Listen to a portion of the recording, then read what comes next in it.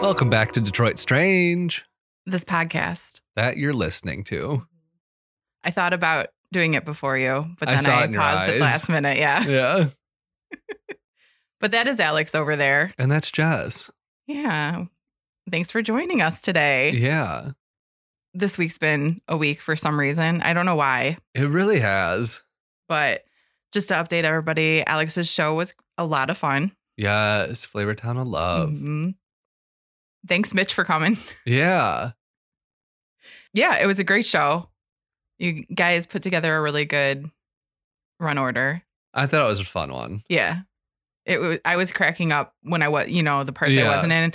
I was backstage laughing pretty much the entire time Yeah. and trying to peek at the stage from Yeah. where I could. It was fun being in the booth this week. So it was the first time since we started this run that I was running the booth. Mm-hmm. And it was nice to be able to see the whole show as it was happening, Yeah. kind of as the audience is seeing it, That's interesting because that means you're the only person in the group who's seen the whole show. Yeah. besides Lauren, our Yeah. director. But yeah, what an interesting. Maybe that's why Alexis loves it so much. Maybe. Our VIP booth professional. Yes. Yes. But yeah, so good job. Yeah. Yeah. There's a couple shows that I've been wanting to ask you about or just tell you about Okay. because they're true. One is a full documentary. One is based on a true story. Okay. First up, and I've been meaning to ask you about this one for weeks, but I saw producer Patty the other day and we talked about it very briefly. Uh-huh. Have you heard or seen The Tinder Swindler on Netflix? I've heard of it. I couldn't tell you anything other than the title, though. It is interesting. It wasn't it like a guy. I'll let you. I'm not even gonna guess. I mean, it's a guy who is on Tinder, Yeah. con man. Okay. Yeah. I don't want to say too much because I encourage you to watch it or anybody else. Okay. It is documentary, so spoilers are different in the documentary world, I feel like. Yeah. But it's a very interesting story, and you get the perspective of the people he interacted with, we'll say. Okay. So very interesting. The other one is based on a true story, but then some of it's made up, but all the main points of it are based on a true story. Yeah. And it's called Inventing Anna. Another one I've heard of, and I even started reading an article of what's true and what's not in the show. Mhm. Oh, send that to me. I'll have to find it again because it was one of the ones that my phone just kind of throws articles Yeah. at me. I started reading it. I'm like, I haven't seen this show. Why am I reading this? But it sounds interesting because Anna Sorkin, right? Or Sorokin? I don't know. Yes. Yeah, not Sorkin. That's a director. Yeah, but she goes by Anna Devi. Duvet. Yeah. Duvet, Betting. Dupree, Michaels, Angelo, Yes. the third. Yeah, but so she goes by an alias Yeah, yeah. essentially. And I won't say too much about it, but it is about a socialite, Russian-born, raised in Germany socialite who's in the United States. Uh-huh. She has quite the story of her history and her past and her family. Uh-huh. And she's decided she wants to build this foundation basically in New York, kind of for the super elite, into art, kind of high culture Yeah. club for Yeah. people to go to. And it's about her kind of journey through that, the people she meets along the way and some things that happen. Uh-huh. And, a lot of it is about her trial. Okay. Her Interesting. subsequent trial to it all. Yeah. So, and it's interesting too, because I forget the actress's name, but it's got the actress from Ozark playing the main character. And I had to look it up because she does such a good job and she's very unrecognizable Uh-huh. in this character. Interesting. Yeah. So amazing job. And then also Anna Chlumsky. Chlumsky? I can never say it. From My Girl. Plonsky? I don't know. The main girl in the movie My Girl. I've never seen it. Oh my gosh. That's a tragedy. I don't even know if I've heard of it. Who's The in movie that? My Girl? Maybe by name, but I couldn't Jamie tell Lee you. Curtis is in it. Your girl. I do like her. And Dan Aykroyd's in it. Okay. Macaulay Culkin is in it. Okay. Yeah. Interesting lineup. 2 of them are kids in like the 60s. Oh. And when did this? It had to been like late 90s, early 2000s then if Macaulay 90s. Culkin was still It was child. the 90s. Okay. Yeah. And yeah, because he was like decently. I mean, I think it was past Home. I don't know where it goes up Probably, against because I think that. Home Alone was like 92, 93, or even 90 maybe. Yeah. I don't know. No, but it's a great movie. The movie My Girl. It's people in my age bracket are probably all deeply like you get emotional about that movie. Okay. Interesting. Well, anyway, Yeah. this person who was in that movie is in this TV show. Okay. She's done a lot in between too. That was just my number one reference point Yeah. for myself. Then we have My Girl 2, also great. There's a sequel. There is a sequel. Okay. I love the sequel. Okay. That's I'm not fair. going to say it's the same as the first My Girl. That one hits in a certain way, but the sequel was enjoyable for me. And that's all you can really ask from a sequel is like, it's almost never going to be better than the original. Mm-hmm. And I don't know if you'd want it to be. I mean, obviously it'd be nice if it was, but like with a sequel, you kind of know a little bit of what to expect. So it's like kind of hard to have that like surprise wow factor of the original. Kind of to a certain degree. I mean, both of the movies are about like, I'm just speaking in general. yeah, obviously. no, they're coming of age stories. So Okay. they're focused on certain aspects Yeah. of that. We'll say. Okay. We might have to add these to our movie list. For sure. But anyway, Inventing Anna was very interesting. It's kind of weird because I feel like there's like a climax point and it's not the end of the show. But also I think because it was based on like reality, Yeah. there's more that happened after, so it kind of Yeah. continues. Oh, Laverne Cox is also in it. I do love her. Yeah. Yes. She's great. I have been watching a lot of period pieces lately. You were saying that, yeah. I've kind of been a period piece hoe lately, and I'm not Interesting. I didn't realize how much I loved a period piece until Yeah. like the past like week or two, because I watched like last Sunday I watched 3 movies set in the early 1900s. Interesting. Like I watched Nightmare Alley, Maurice, or no. So I guess it's spelled how I would pronounce Maurice, Mm-hmm. but it's the UK, so I think they just pronounce it Morris. Okay. Yeah. But it was like based off the novel Morris or Maurice by E.M. Forster, which was interesting because it was written in the early 1900s, but not published until the 70s because Oh, yeah. it's a like gay romance, basically. Okay. Mm-hmm. And I don't want to give away the ending, but it's not a tragedy, we'll say. And so E.M. Forster was like, I don't think I can get this published because it doesn't end in the typical gay fashion where someone gets stoned to death or hit by a bus or drowns or AIDS or Mm-hmm. Although I think in the early 1910s, nobody was getting hit by a bus. or AIDS. You're right. But just kind of like most gay characters did not meet a happy end. And it was kind of this whole like morality thing of like, well, you can't show the gays having a happy life because then people will think it's okay. And we don't want that. Mm-hmm. And so he like, basically this novel wasn't published until a year after his death, but he kind of just like kept working on it throughout his life. So I read the afterwards, very interesting, breaks down his thought process on it and like people who kind of evaluated it along the way. Yeah. So this was like a movie adaptation, I think in like 87, starring Hugh Grant as one of the lead characters. Something Dabney was the main guy, Morris. Okay. I'm struggling to remember that because like I watched 3 movies on Sunday. You can't remember the third one? Yeah, it was the first one I watched, and I'm like, it's too long ago now. Yeah, too much time has passed since that first movie, but not the second one. I guess not. Nightmare Alley, I was kind of just like, about. Have you heard of it? No.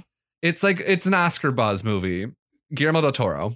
Oh, okay. Kind of a thrillery. You know what he does. Mm-hmm.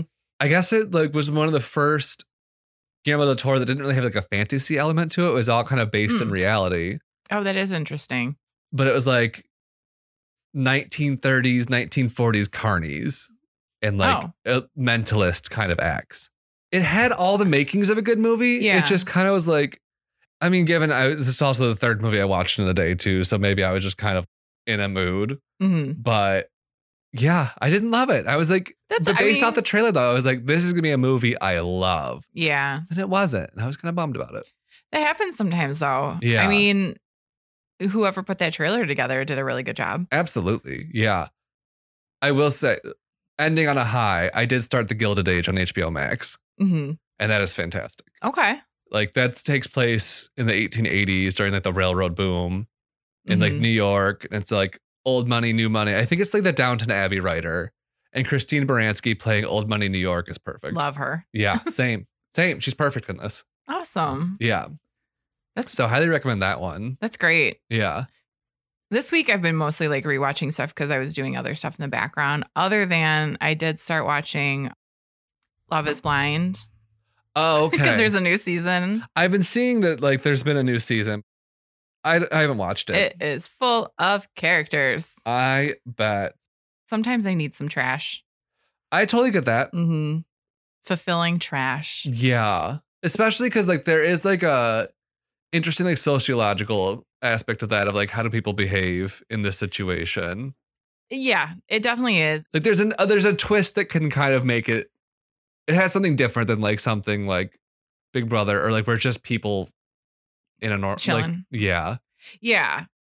But it's so funny because every time they talk about it, they call it the experiment instead of like the show. Yeah. Like, oh, when we were in the experiment and we fell in love with a wall between us, and it's always the experiment, and that makes me laugh really hard.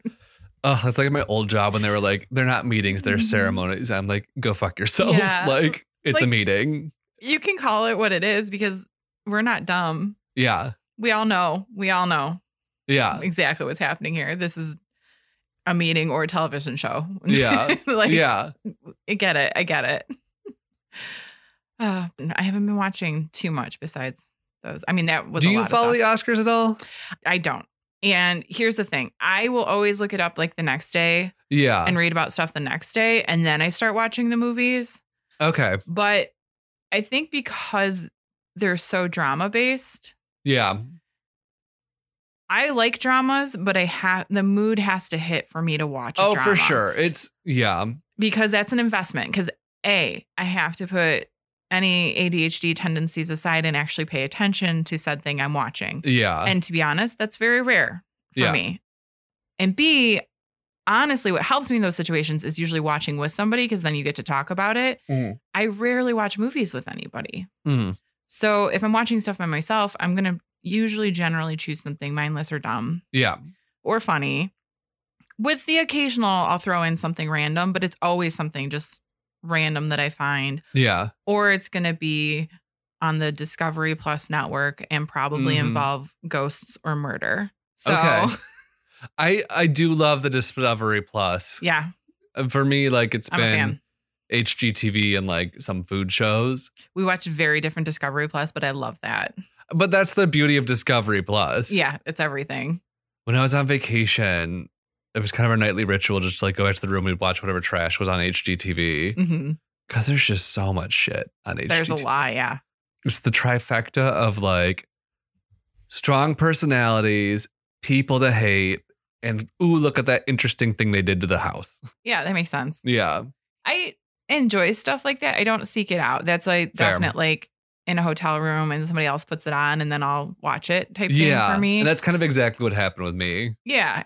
And I get the entertainment of it, but yeah, I never sit down and seek it out. Yeah.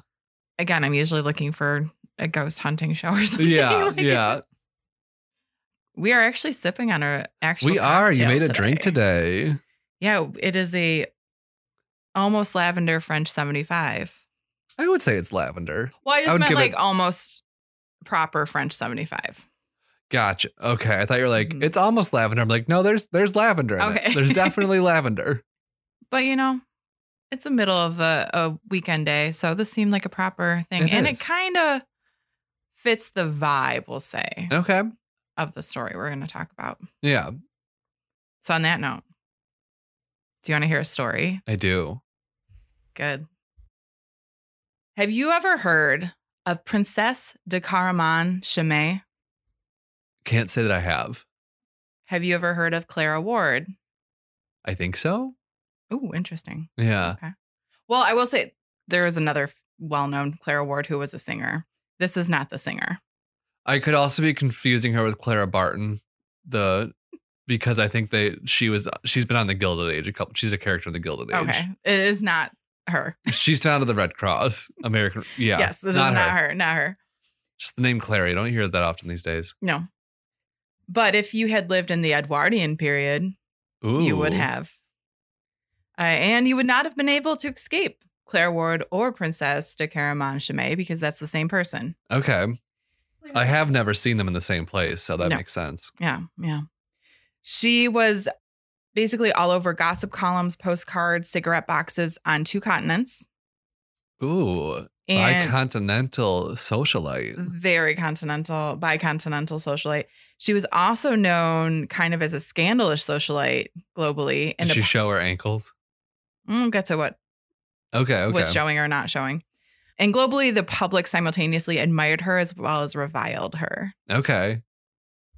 But before we get to that, because we like to know where people come from, we're actually going to be starting our story with her father, who was the first millionaire in the state of Michigan. Okay. So Captain Eber, I haven't actually said his name out loud yet. Is it Eber? Yeah. It's either Eber or Eber. But Okay. I'm going to go with Eber. That seems Eber. I knew someone with that last name. I think they went by Eber. Okay. Well, this is his first name. Oh. Yeah. Captain Eber Brock Ward was born in Ontario on December 25th, Christmas baby, Ooh. 1811. And he was probably the third of 4 children. He was an American citizen, though, as his parents were both from Vermont. They had moved to Canada shortly before his birth to try and avoid the pending War of 1812, but weren't totally successful in that. Mm-hmm. So when he was still a baby, they moved back to Vermont, where they remained until he was about 6. Then in 1817, the family decided to move to Kentucky, but they stopped for a short time on the way in Pennsylvania as his mother grew ill, and then she eventually passed away there. Oh. Yeah. So his father decided to move them to Ohio instead. This was only for a short time before he realized Ohio was trash. Before he moved the family to Detroit in 1821. Okay. Around the age of 12 or 13, young Eber obtained a job out of Marine City, which is north. I heard of her. Yeah. Basically take 94 and keep going for a while. Yeah. And he was working as a cabin boy and deckhand on one of his uncle's ships because his uncle owned a fleet of ships. Okay. The vessel he worked on would travel up to Mackinac and back, moving goods back and forth. Okay. And his uncle Samuel was the leading shipbuilder in Marine City at the time. And this is where all of the region's shipbuilding was pretty much happening. Makes sense based on where it's at. Yeah. And it might have been called something other than Marine City at the time. I saw something that indicated that, but not what it was called. So I don't know. The city formerly known as, or currently known as Marine City. Yes. Then in 1830, when Eber was 18 or 19, he was given a job by his uncle as a clerk at one of the warehouses. Okay. Eventually, Ward had enough money to invest in and become 25% owner of the ship, the General Harrison. Okay. Aye, aye. And by 1835, a few years later, he became the master of this vessel. So he operated it successfully, which led to his uncle partnering with him. And shortly after, in July of 1837, he went on to marry his first wife, Marielle Margaret McQueen. The couple went on to have 7 children. Dang. Mm-hmm. And this is one of those numbers that fluctuated a bit, but 7. Yeah. According to like death records, I found, that kind of stuff seemed the most accurate. So the shipping operation in Marine City worked well for a while, but then the family in 1850 decided to move operations to Detroit, which proved to be more successful. Ooh. Mm-hmm. Between the two of them, they built a fleet of 30 steamships, which traveled all over the Great Lakes region, delivering supplies. And their company, EB&S Ward Steamers, became the largest in the upper Mideast region of North America. This would eventually cause Eber to take on the nickname of Steamship King of the Great Lakes. Not super catchy, but go with it.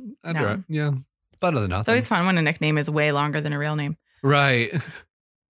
But Eber didn't stop with ships. He added another industry to his roster by acquiring timberlands along the Pere Marquette River near what is now known as Ludington. Okay. He heard decided, of her too. Yeah. You're going to hear a lot of places and spaces. Okay. He decided to sit on this property, though, for a while to allow the timber to mature, basically. Makes sense. But his industries don't stop there. In 1853, he helped organize Eureka Iron and Steel Works with a group of investors.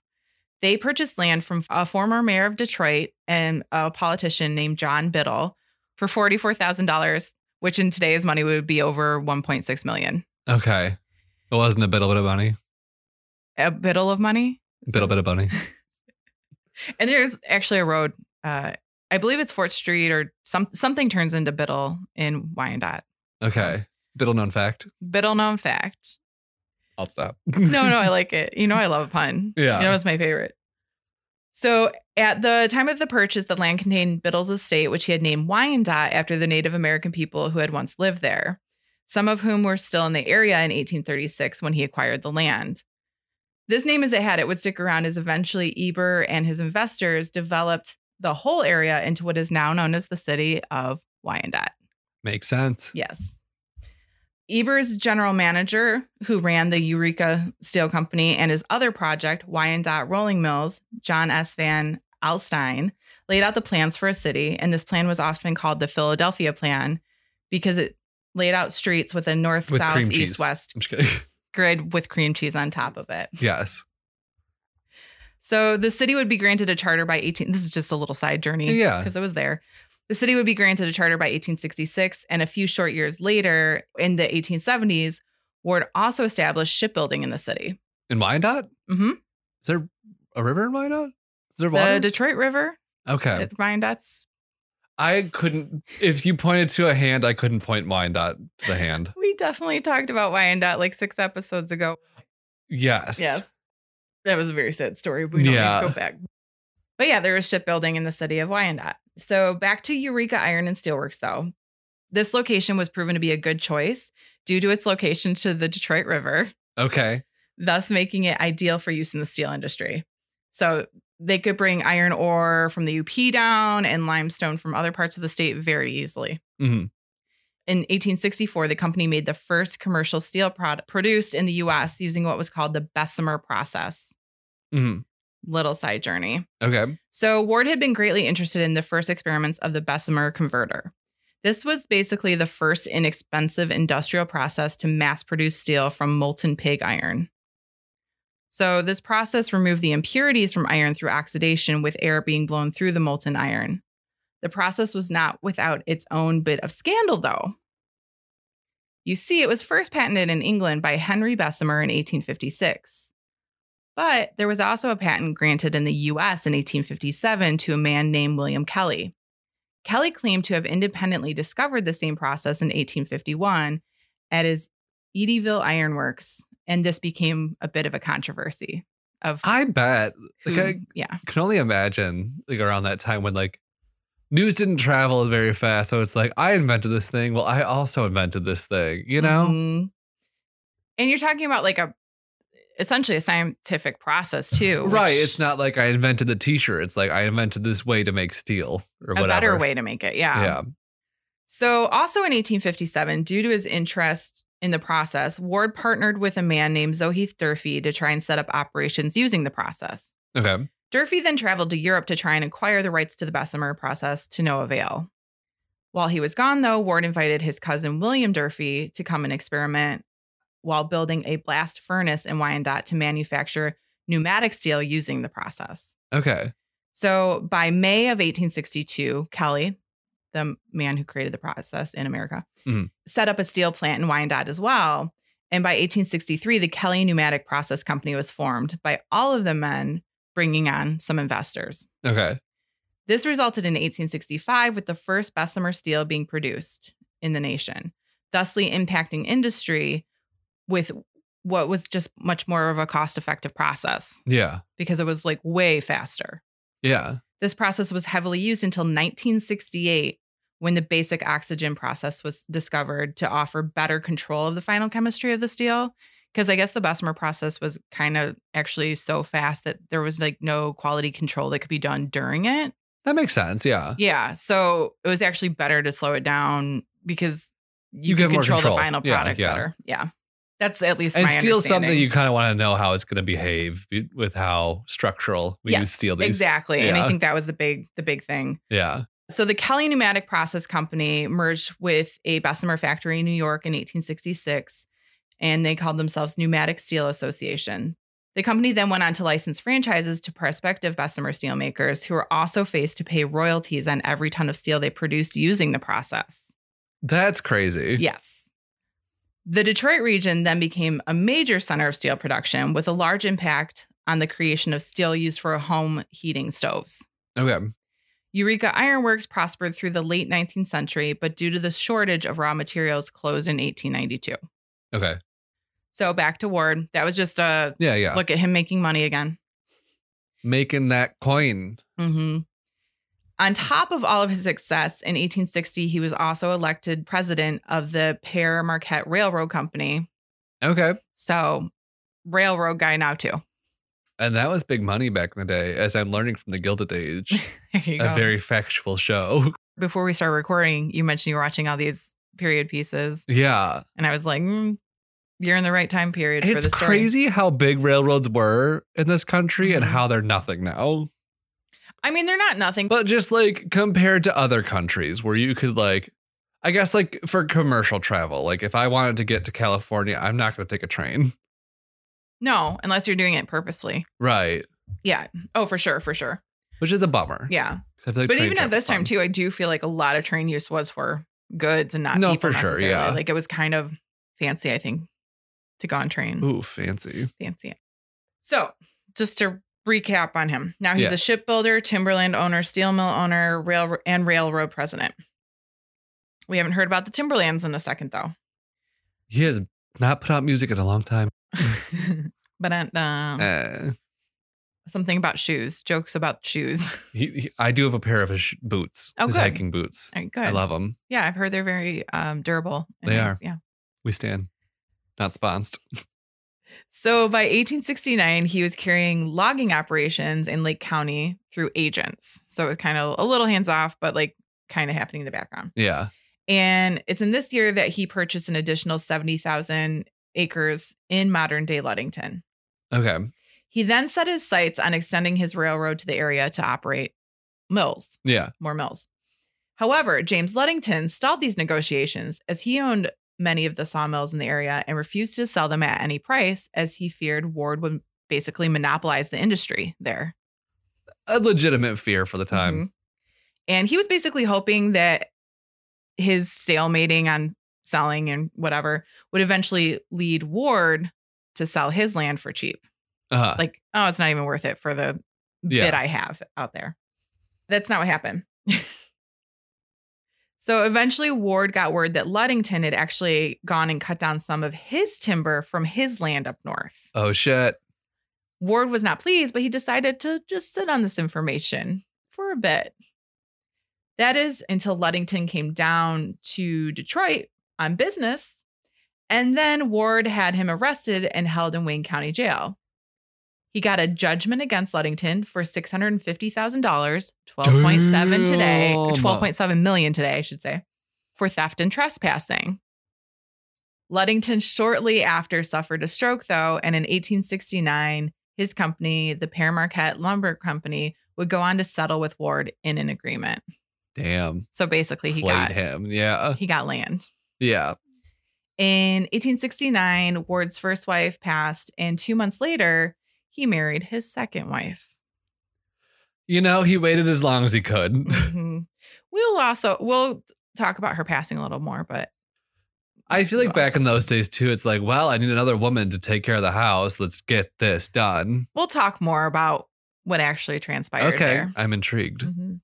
I don't have a lot of details, but I have some more details. But kind Yeah. of there's like There's more than meets the eye. Yeah. Or the ear in this case. So Catherine Lyon, who also happened to be the niece of U.S. Senator Lucius Lyon. Any relation to the Lions Club or whatever? The Lion. I do not know. Okay. Maybe South Lyon. I don't know. Ooh. Spelled like that. And this was his second marriage and her third. Dang. Okay. Through the next 4 years, they went on to have 2 children. Okay. And back to, he's got all this land now too. We're going to put his family in hold, Yeah. which I think is what he was doing.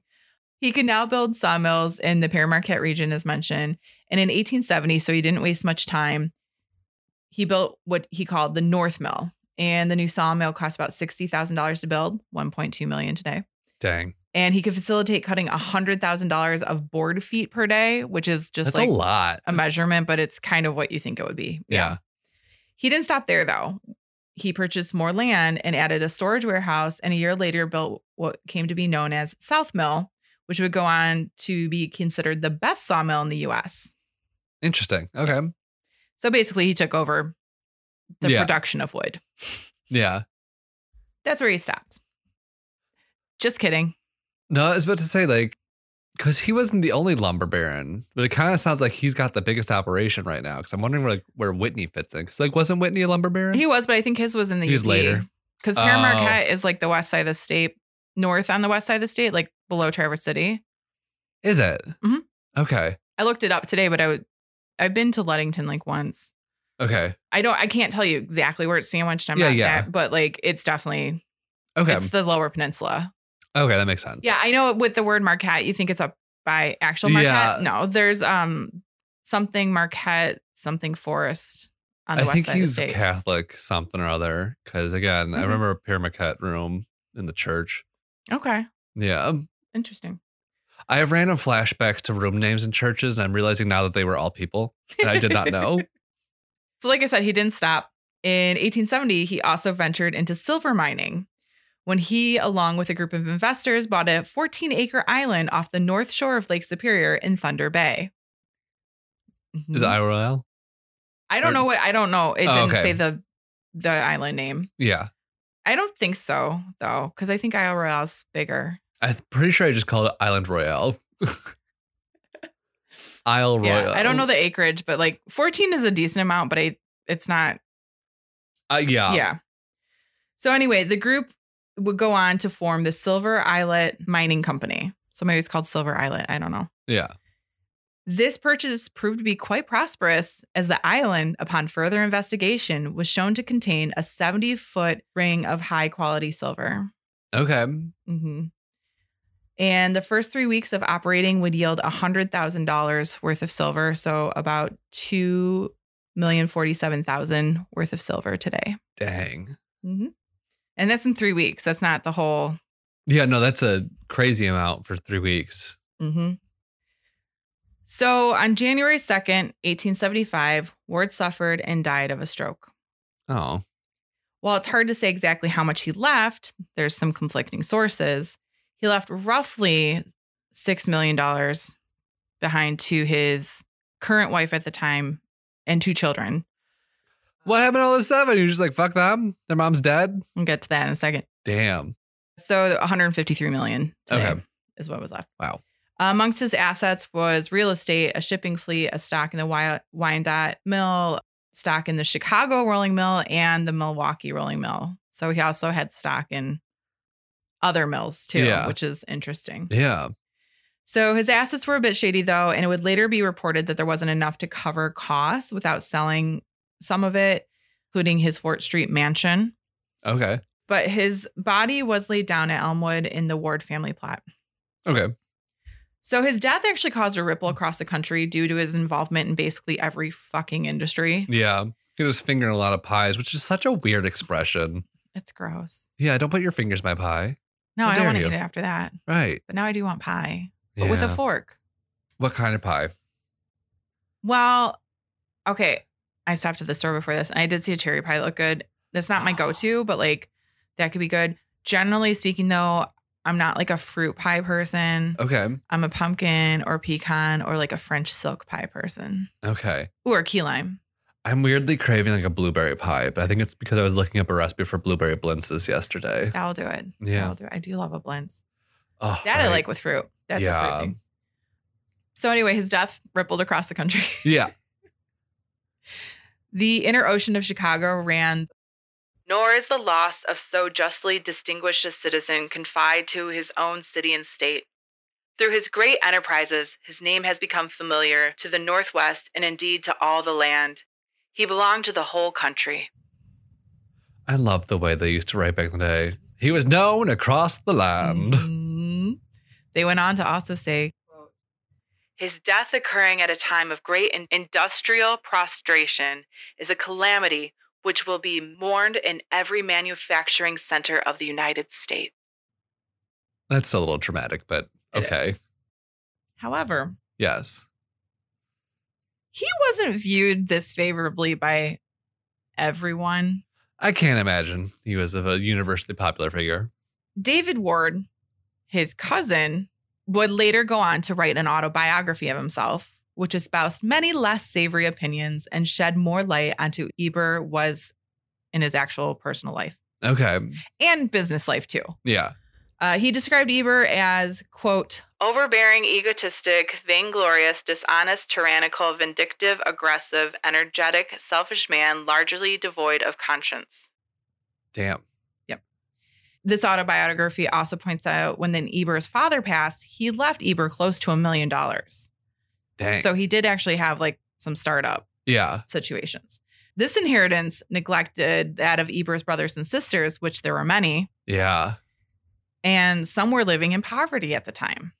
Damn. The strange thing is, when Eber's father grew ill, Eber placed guards at the doors outside of his house and wouldn't allow any family members in, with the exception of one of his sisters, Emily. So it was his house or the house the father was in, or both? I think it was his father's house, but I cannot answer that Okay. Yeah. for sure. So possibly shady. Okay. David, the cousin, also stated that in 1862, he gave false accusations against his first wife, and that, with a combination of bribery, allowed him to obtain a bill of divorce, thus freeing him up to marry the almost 2 decades younger Kate Lyon.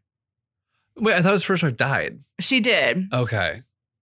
This is where I'm Did she die of natural causes, or was it a little... Well, I'm not trying to... No. What he did instead, he had her committed.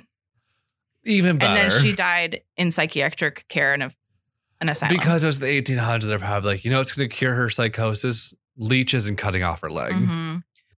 Based on this, because this is the only place I did see this, but it does come from his cousin's autobiography, which, I mean, cousins can also make shit up too, so I'm not saying it's that. Yeah. But I'm thinking what happened is that he had her committed, and I think he was going through divorce procedures possibly when she died. Yeah. That's what I'm getting from this, but I can't 100%, say that for sure. But it's weird. It's definitely weird. There was also probably some sort of adultery happening. Yeah. Very clear. I mean, he also married the next woman 2 months later. Yeah. So there, in all likelihood, and it is speculated that he was probably already seeing her on the side. Mm-hmm. That being said, too, though, I mean, like, she had been married a few times before as well. So I don't know, what her status or situations were. So, yeah. So he made himself a lot of money. Yeah. I know that. He definitely had like a business mind, but just Michigan's first millionaire. For better or worse. Yeah. So now we're going to talk about his children a little bit. I don't have updates on all of them, but we're going to go through the 7 from the first marriage. I have updates on a couple. Uh-huh. So their names were, I believe, John, Henry, Elizabeth, Milton, Charles, Fred, and Mary. Possibly a Samuel. There might have, I don't know. So Elizabeth, who was probably his third child, was considered to be mentally incompetent, like labeled as such. Frederick, his 6th child, committed suicide, unfortunately. Oh. Mary, the youngest of that group of children, was labeled eccentric. What a label. Yes. I know it was like used, but also like, yeah, dumb. Yeah.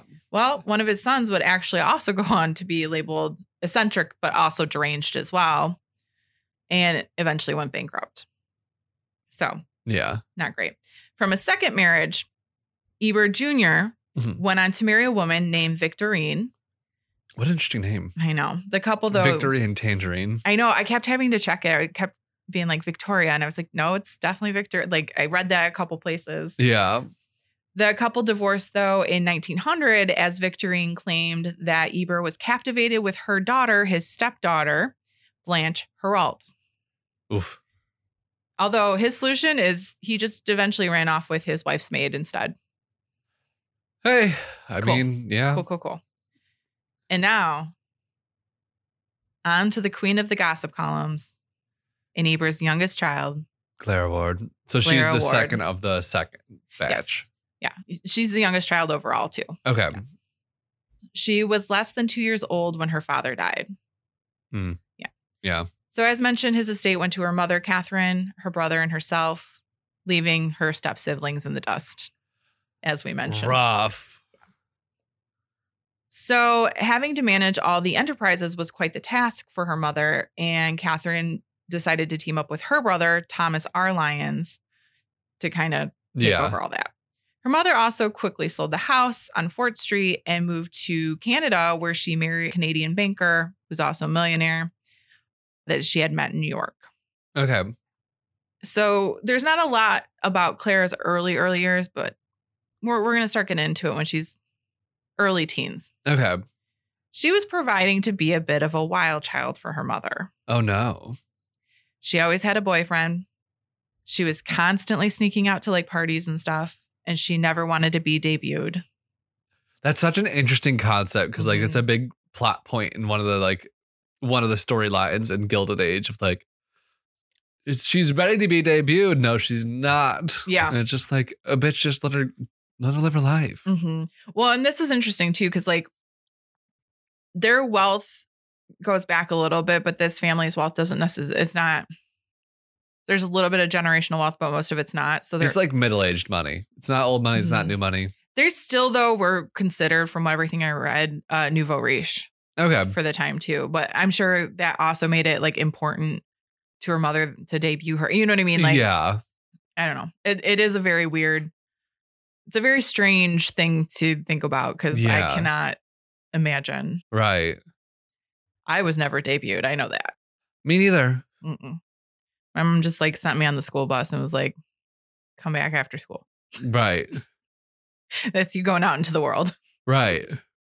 So around this time, Clara was sent away to finishing school, the first one being in London. Okay. Where she was kicked out. Another interesting concept of finishing school. And to just add to that, she was not kicked out of one finishing school in England. She was kicked out of 2 finishing schools in England. Work. So her mother grew tired of Canada and decided to move herself to Paris to set up a salon. Which it said salon, and I'm thinking it's probably like the art salon, not the hair salon, but it could be the hair salon. I have no idea. Or like, wasn't the kind of salon just, am I just thinking saloon because they're so close of like kind of like a bar? I've never heard that. I think you are thinking so salon style art is like where the art is like everywhere on the wall. Okay. Because salon also means like living room kind of. Okay, maybe that's where I was I believe. I didn't look into this for right now, but that's where my brain's going. Yeah. So anyway, she was very successful, though, with the aristocracy. Love that for her. So Clara joined her for a bit, but her mother decided to send her away to a third finishing school in Paris. Third tries the charm. Well, she swiftly went missing from the school, but was found about 3 weeks later in the attic room of a penniless student, which I wrote it because I was like, that's the only information I have. But yep. What a weird way to put it. Yeah. So this is when her mother decided to go nun on her ass and send her away to the convent. Live with some nuns. Yeah. How do you solve a problem like Clara? Send her to a convent. Uh-huh. But that only lasted about 9 weeks as they could not put up with her terrible behavior. They couldn't catch the cloud and pin her down. They could not. So she returned to her mother, and her mother turned her intentions towards getting Clara married, basically. I don't know what to do with you anymore, child. You're 60. She's 16 at this point. Yeah, let's find a man so you can be his problem. Kinda. And also, she was growing a little worried about it, too, because her behavior was known in the socialite community. Yeah. And again, they were semi-considered nouveau riche, so she didn't think she was going to be able to find like an American man for her that would take her. Yeah. So this is when Clara visits the opera in Nice, France. In Nice, France, where they knew an eligible bachelor, the Prince de Chimay, would be in attendance. Ooh. Everyone at the opera noticed her, and soon the press would start calling her the most beautiful girl in Europe. She was what a title. Really known for her looks. I have a ton of photos to show you. I'm very excited. Wait. And I kind of love it too, because she was, especially when she got a little bit older, she was a decently curvy girl. She had an hourglass going on, and I love it. Yeah. So after that, the prince made arrangements via his sister to extend a marriage proposal to her after they met at the opera. How weird. It's how it worked, though, in the aristocracy, basically. Yeah. Oh, no. Yeah. Just commenting. It's still weird. That's very weird. I'm not even sure. I can't even tell you that they spoke at the opera, to be in all honesty. It might have been a like, hey, You there saw her she across is. the room. But I think it was more word of mouth. Yeah. Like, there's the prince guy who's looking to wife up. There's that young girl. She's available and rich. Yeah. Which we'll get to why that's important. So Clara... Was the prince broke? We'll Okay. get to that in a moment. So Clara really made headlines when in 1890 she married Belgian dignitary, and I'm going to say his full name once and once only, Marie-Joseph Anatole Elie de Riquet et de Caravan, 19th Prince de Chimay, a.k.a. Joseph de Caraman Chimay. Gesundheit. Thank you. I will mostly call him either Prince call de him Chimay Prince. or Prince Joseph, because Okay. that's all I can do. PJ. Yeah. Prince Joseph. So the prince was a prince, but he was more prince in the title sense, Okay. not in the next for the throne sense. Yeah. But he was still a prince nonetheless, still a European prince Yeah. title. He was also known as a professional fencer. He had competed in the 1900 Olympics in Paris. Love it. He did not win a medal. Damn. And at age 31, he was almost double the age of his young 16-year-old bride to be. Yeah. But the marriage could really be thought of more as an advantageous Like a transaction partnership. Yeah. than love. You see, at the time, a lot of royal aristocracy in Europe was going bankrupt, Yeah. with their chateaus and castles falling into disrepair. And Prince Joseph, was amongst those who had little to no capital of his own. He was broke. Yes, he was very brokety broke. He was also not attractive. Really had like no wonderful features about him. Except for fencing, apparently. No, I don't think even anybody cared about the fencing because he didn't. He didn't win. No. And Clara happened to come with basically a $2.5 million dowry. So over $77 million in today's money. Oh, dowries. What? Mm-hmm. Girl, the world 1800s were wild. Mm-hmm. Well, and I when mean, like, that's dowry goes much further than that, but just kind of like, I'm just realizing throughout all these period pieces and the story, mm-hmm. the late 1800s are rotted. Well, and this one's a little different too, because it wasn't necessarily. I said dowry because one of the resources I was reading dowry. Yeah. But it was really more of a clause in her father's will that she had to get married to get her this money. Like a trust. Yes. Yeah. That being said, it wasn't just they weren't just paying him. Yeah. But it was joint money. Yeah. At that point. Okay. I mean, she still had some control over it. So I said dowry, but like really, yeah, it was more of like a trust. Okay. That would benefit him though. Yeah. This was also combined with her $50,000 a year allowance, which is like $1.2 to $1.5 million in today's money Okay. a year for just being Existing. Clara. Yep. This was actually pretty common in those days, though. It wasn't necessarily common for an American to become a princess. Yeah. There were American women who had definitely like married into the aristocracy of Europe before this. Yeah. I don't think there was a lot of technical quote unquote princesses, though. So it was a big deal. And it did make a lot of headlines and made Americans, really curious and like wanting to know more. Like, Yeah. ooh la la. I mean, we still do that today.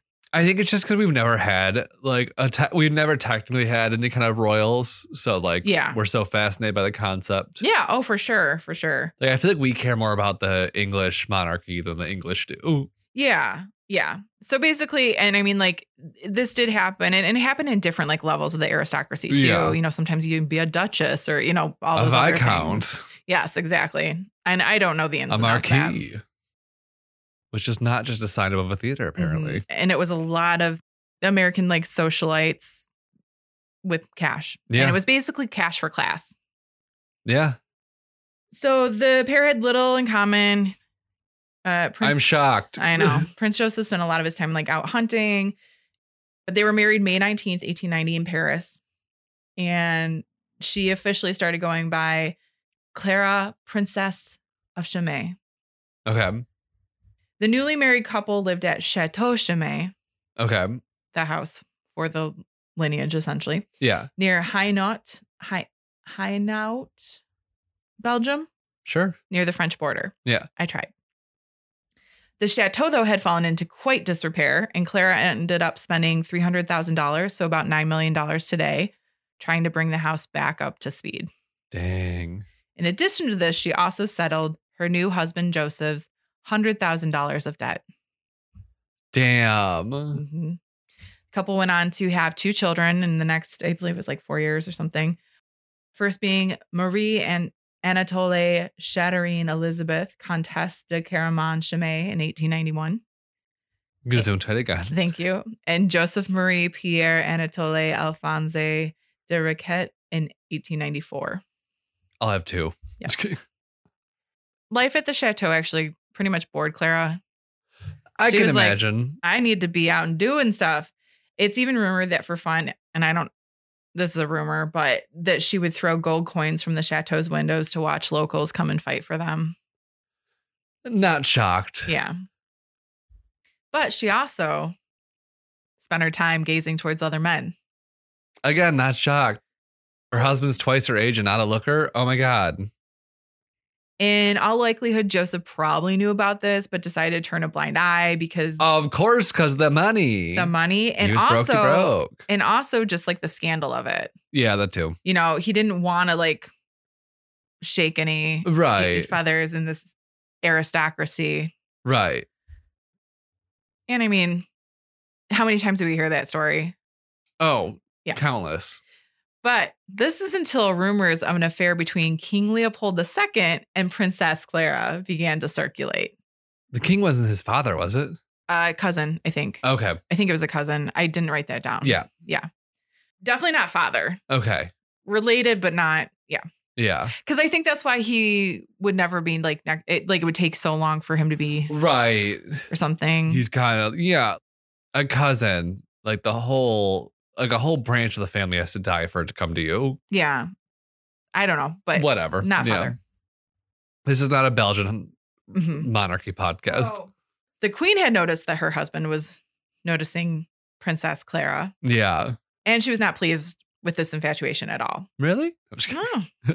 So things got a little bit rocky, and it would later be noted in an excerpt from Clara's diary that read, quote, "I am going to quit the prince for a fear of a scandal, perhaps of a tragedy." Ooh. So Princess Clara knew that, like, this ain't Yeah. it. But despite this, the prince and princess actually went out often. Dinner, clubs, Yeah. whatever, often in Paris. I think that was probably the closest, like, Metropolitan city, area. yeah. Yeah. And it had many of their favorite restaurants and clubs. They were known very well. And at the time, a very well-known chef named Chef Escoffier named dishes after Clara, specifically oeufs à la Chimay and poulard Chimay. So egg Chimay and chicken Chimay. I was going to say Poulard. I think that's chicken. And oeufs is eggs. That makes sense. Oof. Woof. Oof.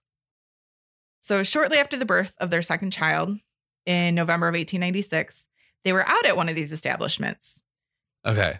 a nightclub. So while they were dining or sipping, whatever they were doing on this particular night, Yeah. a Hungarian violinist named Rigo Jansi was playing what was referred to at the time as gypsy music. I'm not trying to put it out there, but that's the reference. Yep. And Rigo was actually his family. This is just interesting to me. Rigo was actually his family name, which translated to Blackbird, with Jansi being his given name, kind of a Roma form of Johnny. Okay. Clara was immediately entranced and delighted by Rigo, just like, oh, look at that violinist. Yeah. Clara and Rigo would start to meet in a series of secret meetings over the next few nights. Just to talk. And just 10 short days after that, the two ran away together. Just A to talk. Scandal. I wrote. Yes. The story was like literally all over Call papers. Shonda Rhimes that there's been a scandal. It was all that anybody could talk about. Oh, I bet. Legitimately. So we're talking, that's November. December 24th of 1896. The Ludington Record reported about the elopement with a woodcut illustration of Ward and the headline, quote, "Gone with Gypsy." It was also reported that the prince had already started court procedures to divorce his now runaway wife. Understandably Yes. so. So Rigo and Clara continued to travel across Europe before ending up in his mother's cabin in Hungary. And everyone was basically watching their every move. In Budapest, a dessert was created and called Rigo Janshi in commemoration of the whole affair. Interesting. And just because we are food people, this dessert is basically a cube-shaped dessert that consists of 2 pieces of chocolate sponge with a layer of chocolate cream and a layer of apricot preserves in between. Often parts of it are infused with rum or whiskey and a Yum. chocolate ganache on top. Oh, yum. It's very like decadent and savory and like Yeah. a little sultry and, you know, Yeah. a little bit bad. Yeah. So by January 1897, the prince and princess were officially divorced. Full custody of the children was given to Prince de Chimay. And she did have to, I don't know how much, but she did have to pay some sort of alimony to him for the children, basically. Again, it makes sense. She had the money Mhm. because he was, again, broke to broke. She was given monthly visitation rights as long as a member of the de Caraman family was also in attendance. Okay. So Rigo and her had what sounds like a very passionate and somewhat intense love affair and became the it couple. Just everyone curious about them. Desserts named after them. Mhm, Newspapers. mhm, Club. Another mhm. club. Often they require protection from crowds by police. Interesting. Okay. And artist Henri Toulouse-Lautrec, I heard of her. yeah, made a lithograph of Clara and Rigo in 1897, calling it Idylle. I'm trying Prince Bisier. Sure. So Clara's divorce made it possible for Clara to marry Rigo. Okay. The couple married, then moved to Egypt, where Clara taught her new hubby how to read and write as he had been previously illiterate. Okay. She also decided to give him all the gifts, all the lavish gifts she could. It was said that she gifted him a $5,000 violin and a casket of jewels. A casket. Interesting. Okay. And he got an allowance of $500 a month, so about $17,000 today's money a month. Manageable. Mhm. You can live off that. Especially when somebody's buying stuff for you too. Right. He's not paying rent. I mean, it would take him like 2 months to buy a car. I'm just Yeah. saying, Yeah. like just buy a car. Yeah. Anyway. She also bought the mountain in Hungary where his mother's cabin sat to gift it to them. It's reported that she bought Rigo a zoo filled with animals, exotic animals. Interesting. Okay. Some sources say that she bought him a white marble palace on the Nile. I only read that in one space, but let's just throw it in there. Sure. An Italian architect designed stables for 16 black Arabian horses, I believe, at this marble palace. Uh, The stables were more ornate than Fifth Avenue palaces in New York. interesting. They were cleansed by a marble sluiceway lined with silver. So just like all the nicest materials. Yes. Bougie, bougie, bougie. It's also, and I love this part, it's also possible that while they were like staying in Egypt, she commissioned for a well-known tattoo artist named Tom Riley to give her a tattoo of a snake like that wraps around one of her arms. But this is also a time when you don't see the skin a lot. So like, yeah. but Wasn't as big a deal because everyone was covered head neck to toe. Mhm. But there is at least a photograph representation that I have Yeah. of what the tattoo would have looked like. I don't know if it's actually a photograph of her arm or if it's just like I don't know, but it's kind of cool. I actually really like it. Yeah. She also had him, the tattoo artist, tint her lips and cheeks as it was the latest in Fashion Vogue at the time. So she was probably the first person to get tattooed makeup. Maybe.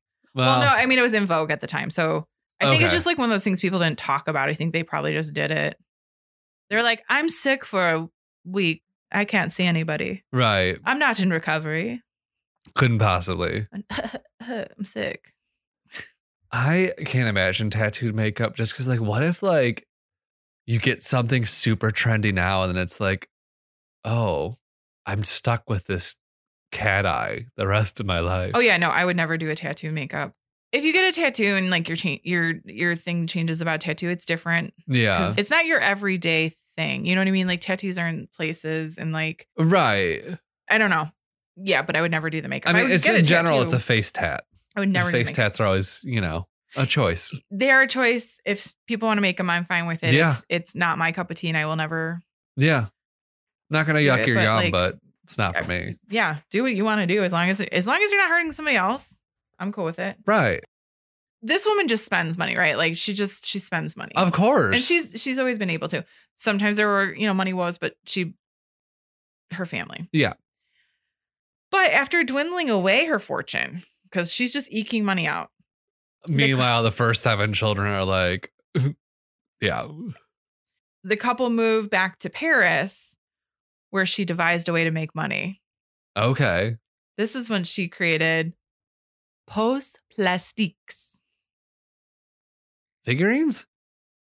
This was a stage show in which she would most scandalously dress in a head-to-toe nude-colored bodysuit and pose in very statuesque manner for about 3 minutes, often while Rigo would play on his violin in the background. It's like early burlesque almost. Mm-hmm. And then a curtain would basically be put up in some manner while she changed the accessories, got into a new pose, and the next 3-minute pose would happen. Interesting. This was scandalous AF. And I bet. earlier when I was talking about her being a social life, I almost was like the Kardashian of, whatever, blah, blah, blah. But then I got into the skin suit and I was like, Actually, it's too accurate. I can't even make that joke anymore. Right. She was Kardashian before Kardashian was Kardashian. I mean, like her skin suit wasn't as shiny, but yeah, just very interesting to me. Yeah. She broke the newspapers over time. Uh-huh. Yeah. So the scandalous show ran at places like the Moulin Rouge. I heard of her. I was waiting for you to say that. And the Folies Bergeret, which was a well-known music or cabaret music hall. Okay. And just venues around Paris, but also in other cities and places as well. Yeah. So one London paper explained the performance like this, quote, "Something in white flashed between us in the semi-darkness. I saw that it was the ex-Princesse de Chimay Caraman, better known to the world at large as Clara Ward. Her beauty was heightened by a loose clinging dress, which simply blazed with costly jewels. Then she began her dance to weird, barbaric music, softly, lightly, with a voluptuous, sensuous charm, her feet keeping time to the fantastic measure. There was dead silence throughout the crowded theater. Suddenly, a man sprang on stage and in a loud voice declared, 'I forbid this performance in the name of the law.'" So, needless to say, Pose Plastiques was a little controversial. Ooh. Some people loved it, some people not. Risque. Yes. Even. Her ex-husband did not love it. The prince begged authorities to put a stop to the performance. Think about the children. Just don't let the children in. I know. On top of this, she used her smart prowess to make a small fortune through a series of postcards of hers, often in Pose Plastique. Postcards, man. She made a deal with the postcard company in which she would make 20% of the profit and they would make 80% of the profit if they footed the bill to set up the photo shoots. Okay. The deal would go on to make her over $100,000, which is about $3 million today. First OnlyFans. And her photograph was actually banished from Germany by the last German emperor, Kaiser Wilhelm II, because her beauty was, quote unquote, disturbing. Ooh. Or basically, he didn't know what to do with sexuality. Yeah. In addition to this, there was a well-known image of her on a bicycle with her left leg kind of like thrown over the seat, like improper. Yeah. And a cigarette in her mouth that was used on cigarette packages. Love it. So things were not all rainbows for the couple, though. I can't imagine. Yeah. Oftentimes when there's like a fiery start, Fiery, yeah. there's a lot of fire. We'll just say that. Yeah. To make money, in addition to all of this, Clara was also offering private performances for money. Ooh. What that means, I don't know. But Rigo was not cool with it. I can imagine. And it was rumored that people started to hear the couple kind of having very large, loud arguments behind closed doors. The couple would go on to divorce in 1904 when it was possibly discovered that Clara was cheating on Rigo with her soon-to-be next husband. Okay. Husband number 3, third time is the charm, just like boarding school. Mm-hmm. So Rigo would later say the following to a Kansas City newspaper where Rigo Jianshi actually lived later in life. Out of all the places. Quote, "All my world was in my violin until I saw her. She was the most beautiful woman in Europe. Kings loved her. She turned away from King Leopold to smile at me." He went on to say, 10 days later, like gypsies, we stole from her palace in the dead of night. I took her to my mother's hut in the mountain near Peckhozd, where I was born. We had pictures of each other tattooed on our left arms, nearest our heart. Uh-huh. But it is interesting because it seems like they had a very fiery end. Yeah. But it seems like in the end, he kind of can at least look back on it as like a tornado of love that it was. And sometimes that happens. Yeah. Sometimes like all the passion is there, but it's just not a good situation or healthy situation. Yeah. That sucks, but it's how it be sometimes. Absolutely. So as stated, in 1904, Clara moved on to her next husband. A few discrepancies on his name, but we're going to go with Pepino Ricciardo. He was a Spanish man who she had met when he was her waiter on a train. Work. And they would be married in 1904. Well, as Claire would go on to tell neurologist Dr. Hughes later, I joined Rigo in London and returned with him to Paris. There I told him the whole truth. Rigo is a good person, kind man, and after the first shock of the news, I was not afraid of any violence from him. But I would not like him to meet Giuseppe while he is still laboring under the strain of the separation, especially if he has been drinking, because Rigo is so powerful and my Giuseppe is not strong. Interesting, yeah. Interesting. And this is where I get a little confused because she was calling him Giuseppe, and I'm not sure if that was like another name this man had. Or like a nickname she had for him. Something. She was like, your name is Giuseppe now. Yeah. And then this marriage lasted 80 years. 80? No, it didn't last at all, actually. I'm sorry. There's been so many short, I just needed. For sure. You had to get me once. So, I saved it too. Yeah. I saved it when you weren't expecting it. I was just like, that's a long time. No, this marriage did not last. I was like, damn, she made it to like 90s then. It was a few years though. And, they got married in 1904. And I believe they filed for, some sources state that he filed for divorce in 1911 when he discovered she was having an affair with either their butler or a chauffeur. She did marry one more time though. 4th time's the charm. Yeah. It's very confusing too, because some sources say that she married 3 times, some say 4. Uh-huh. And then I saw a 5th name of a man in there too.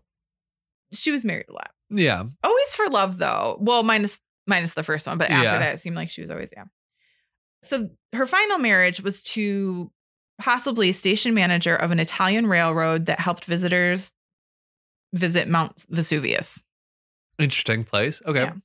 His name was Signore Casalota. And some places, like I said, there's little discrepancies. Report her 4th husband to be Albino Ciaciabato, a wounded World War I vet in Italy. Sure. So she was married to somebody, and it was in Italy. Her family actually wouldn't even know of her final marriage until her death, though. Neurologist Dr. Hughes again quoted Clara saying the following when commenting on this husband. He had interviewed her for a book. Quote, "He was not exactly a ticket agent. He was only a station master at Naples. Kiss me, my master. And we met most romantically. It was at the foot of Mount Vesuvius, but it was I who was the volcano." Okay, says. "My heart took fire at the sight of Joseph. The conflagration was mutual. Wasn't it, Joseph?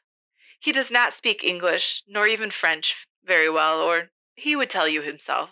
Wouldn't you, Giuseppe?" Okay. Not sure who was in the room at this point, or why she was referring back to the prince, but yeah, I think she was a little over the top, but I'm here for that. She could have been diagnosed as eccentric. Yes. So 18 months though after the couple married, Clara passed away, probably from pneumonia in Padua, Italy, December 9th, 1916. It was put on Signore Casalota to notify her estranged family back in Michigan. Her mother at some point had disinherited her during all the turmoil of Can't say the I'm Rigo shocked. years, I think. Yeah. So they weren't talking, unfortunately, but she And her left- mother moved back to Michigan. I think so. Yeah. Again, this is the only mention of her mother being back in Michigan. Okay. And they became estranged. So Yeah. yeah. Clara left behind a $1.2 million estate, so about $31 million today. Dang. And unfortunately for Casalota, her final husband, she hadn't updated her will since the third marriage.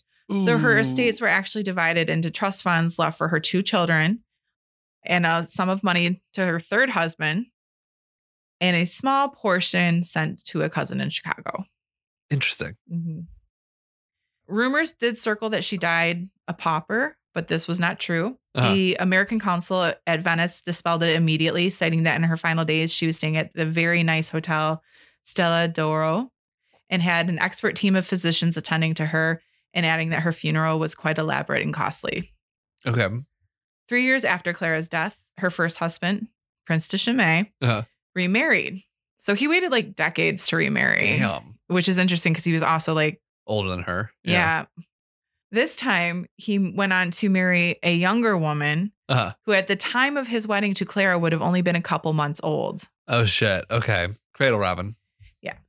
There isn't much about the 2 children she left behind. Her daughter went on to marry someone, and her son unfortunately passed at the young age of 25. Mm.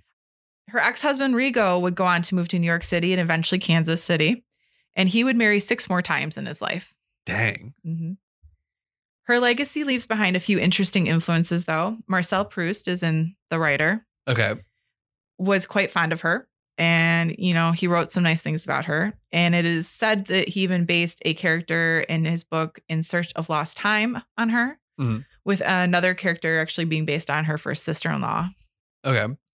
There was also a character named Simone Pistache, played by Shirley MacLaine in the film version of Cole Porter's musical Can-Can, based on Clara.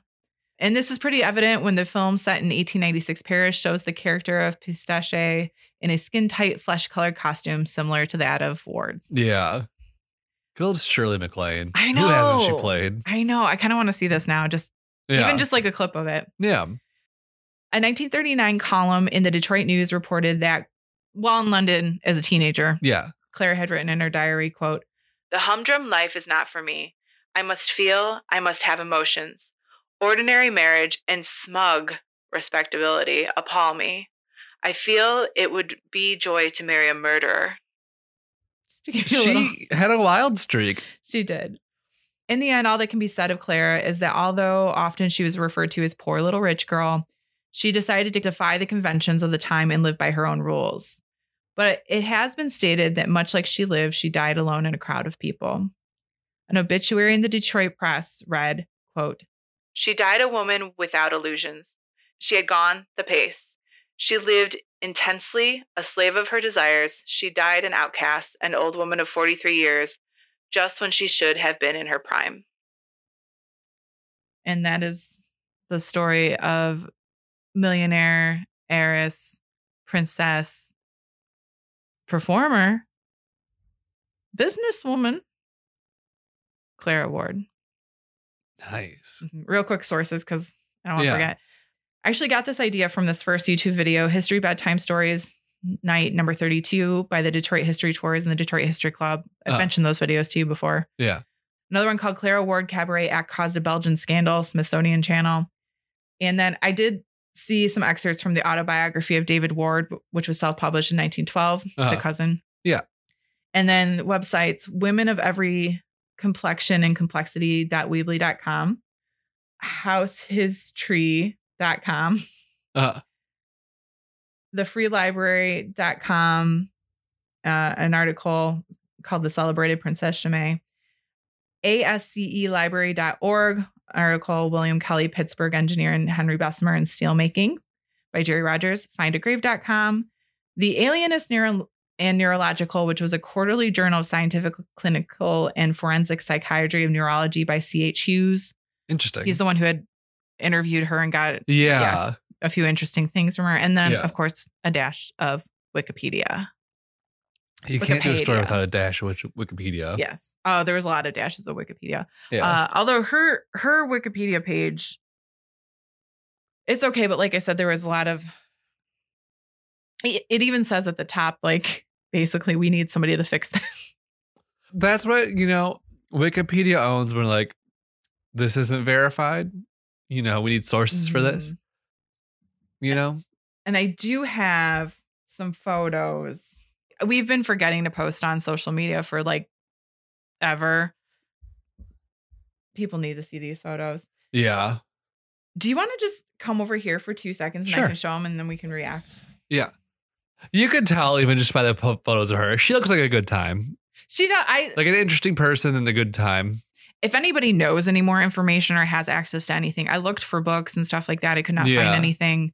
I would be fascinated to learn more. I do think a movie needs to be written about this woman or some Yes. sort of, or a mini series. I don't know, but I'm fascinated by her. Yeah. And, she had a lot of advantages, but also her life was not the same. You know what I mean? Like She had a very unconventional life. Yeah, like she kind of like born into a wealthy family, but like a stuffy, kind of like a little I stuffy. think everybody was stuffy though. You know what I mean? Like I think It was that of was the just a times, norm. and she was kind of like, "I'm not Fuck here this. for the stuffiness. Yeah. I'm here to live my life." No, And I love that.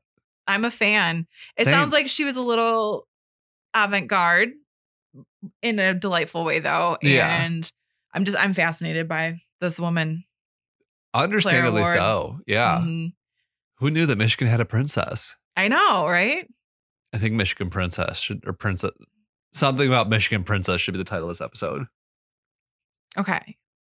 And like she's not mentioned very much. Like I said, I basically read everything on her I could find.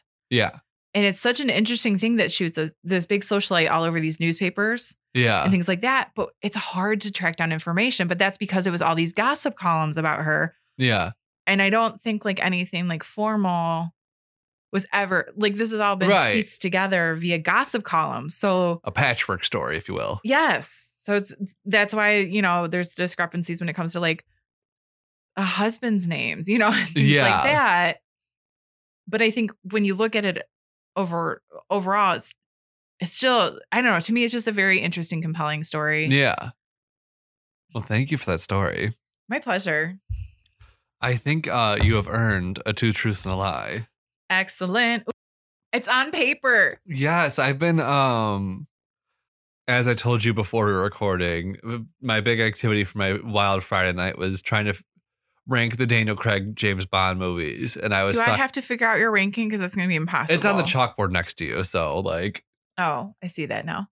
so I watched one of the movies and was using this notepad to keep track of things. Okay. And so it was just on the couch, and I was like, oh, I need to do truth and a lie. So I was like, I'm just gonna use my notepad. Okay. So this comes from Mental Floss Okay. because I can't be trusted to come up with them, apparently. 'Cause That's fair. Every time I do, I feel like it's like all of them are correct. I'm like, We should call shit. it 2 mental flosses and a lie. Yeah. So I found a Mental Floss article about basically words that don't mean what they used to. Okay. Like words that meanings Yeah. have changed. So I've got 3 words and The like what they entomology. used to mean. hmm You gotta figure out which one's false. Cool. Obviously. I'm in. I love it. I love a word thing. Yes. So the first one is bunny, which used to refer to a timid young girl. Okay. 2, girl was originally a gender neutral term for like child or kid. Okay. And 3, livid was an adjective describing something as having a gray blue color. I'm probably going to regret. Well, I'm going to go with livid.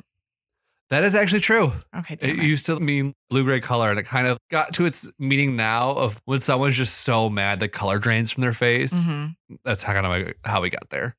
Okay. Now I'm conflicted because the other 2 both sounded somewhat familiar. Yeah. I know I've heard of people calling like a pet name like Bunny and Yeah. usually Bunny referring. McDougal from Sex and the City. Yes. Yeah. No, I was actually thinking of Dr. Kelso referring to his wife on Scrubs. That too. Very random reference. I can't believe I forgot about that. I used to love Scrubs. Mhm. Do you want to hear the definition? again? I'm going to go with Bunny though. Bunny is the lie. Okay. It actually used to mean squirrel. No, that's Because I hurts guess my brain. That hurts my brain. Because I guess bun was an old English term for squirrel. So bunny, like squirrel. Yeah. I'm not quite sure how How did we get to squirrel? Yeah. Well, I don't know how it ended up being rabbit, from that. If bunny originally meant squirrel, how did it come to mean rabbit? I don't know.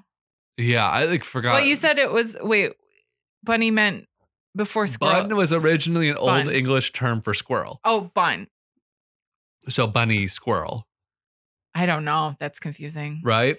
Mm-hmm. So 2 was true that girl was originally a gender neutral term for child or kid.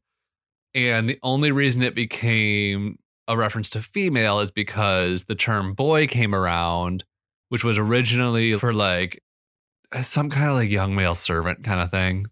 Oh, like, come here, boy. Yeah. And so because boy ended up being the masculine, they're like, I guess girl could be the feminine one now. Okay. Which is interesting and weird. Yeah, I don't think I knew the history of it, but I think I've maybe slightly heard that factoid before, but could not place it. Yeah. That's so strange. I have 3 honorable mentions too. Yeah, I love an honorable mention. So naughty used to mean like to have nothing, which then got extended to meaning like you had no morals, like you were wicked, depraved. And kind of in the Middle Ages, and when it became kind of more softer, as like mischievous, like naughty is mischievous. Kind of like now it's more now it's contemporary. Cheeky. Yeah. Yeah. Nervous used to mean like sinewy or muscular because of the nervous system, like your muscles. Yeah. Sinewy, muscular, powerful, vigorous. 15th century nervous people were just like jacked and strong. Like if you were nervous, you were jacked. Like, okay. Which was interesting. And then like kind of like as time went on, they're like nerves, nervous system. Yeah. Made that more contemporary meaning of nervous, meaning someone kind of like anxious on edge. Okay. Yeah. Wow. And the last one is nice, which comes from the Latin necius, which like was for ignorant or not knowing, which in the 14th century kind of moved towards wanton. I just forgot to pronounce this word. What is the word? Wanton? Wanton. WANT wonton or wanton. Wonton. Yeah. Yeah. Wonton. Wonton. Yeah, wonton's a soup. Delicious soup. Delicious. Ostentatious, hard to please, cultured, shy, coward. Like nice just went through the ringer until like in the 17th century it kind of took on its current meaning of just like, oh, they're nice. Mm-hmm. Yeah. Yeah. Mm-hmm. Yeah. Yeah. Interesting. I do etymology. Etymology. Yeah. I love etymology. Same. I'm not well versed or anything, but every time I learn stuff, I'm like, oh, it's so weird and interesting. I sent you a snap yesterday about something etymology that I was like, you knew right away, but I was kind of like, what was it? It was about Canada Dry. Oh, the dry. Yes. Yeah. I just kind of like, oh, Canada Dry, ginger ale. Then like I went to the Wikipedia page because I was trying to see like if it was older than Werner's or not. Mm-hmm. And it was like, oh, they call it Canada Dry because it's not a sweet ginger ale. It's dry. And I'm like, that makes so much sense because it is not that sweet ginger ale. And like, I like it. And it feels blasphemous to say that. I know. I feel I like it a bit better. I mean, Werner's is in a league of its own. When it comes I don't down really to consider it, Werner's a ginger ale. Werner's is Werner's. Yeah. When it comes down to it, honestly, I like a ginger beer better than anything just because a dry one. Yeah. Are you brand loyal for any ginger beers or is it kind of just like whatever looks good to you? Well, Trader Joe's has a triple one that's really nice. Ooh, okay. And actually the simple syrup bottle that I brought today, the lavender simple syrup, that's an old bottle from that. Interesting. So their bottles are really nice and useful too because they got that swing top on there. Oh, yeah. Very reusable. And then Reed's is pretty good. Okay. I think I usually get Goslings. I haven't seen Reed's in a long time. I'm okay with Goslings. I don't dislike it. Yeah. But I wouldn't just have a cup of that. I'll have it in a mixed situation.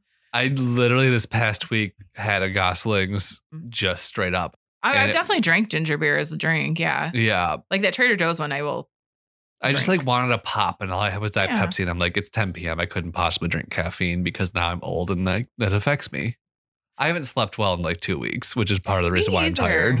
Yeah. But that's poor decisions on time it's a management mixture for me. It's for like me. Part of it's poor decision making and part of it's just I wake up way earlier than my alarm, partially just because of my body, partially because of this little cat Yeah. who likes to play with her toys early in the morning, Yeah. or just like meow in random parts of the house. And I'm like, girl, what is your malfunction? And she just She's got to remind you she's here. Yeah. Not at 3 a.m, girl. No, she has to remind you that she's here every few hours. I've literally I'm starting to keep earplugs on my bed. Although she's sleeping through this. I know. Very much right now. Apparently. You get to sleep. That's nice for you, isn't it? Anyway. But I think that wraps us. We are wrapped like a nude bodysuit. Absolutely. If you want to reach us on our socials, you can follow us at Detroit Strange on Instagram, Facebook. You can also email us at DetroitStrange@gmail.com if you've got any requests or anything you want to see happen or just want to say, hey, yeah, we'd love to hear from you. And if you want to support the show, a couple ways you could do it. You can subscribe, rate, review. We love that. If you send us a good review, we'll read it on the air. There's also our Threadless if you want some swag. We got some cool shit up there. And then our Patreon, which has some exclusive content, which I think we're going to watch a movie after this. So there's going to be a new episode of Strange Cinema soon. Yeah. So keep your eyes out for that if you are a patron. And if you're not a patron, become one. Yeah, because we do cool shit. Mm-hmm. But I think until next time, stay strange. This has been a production of Planet Ant Podcast, powered by Pinecast. Our theme song was recorded by Detroit's own Sax and Violence.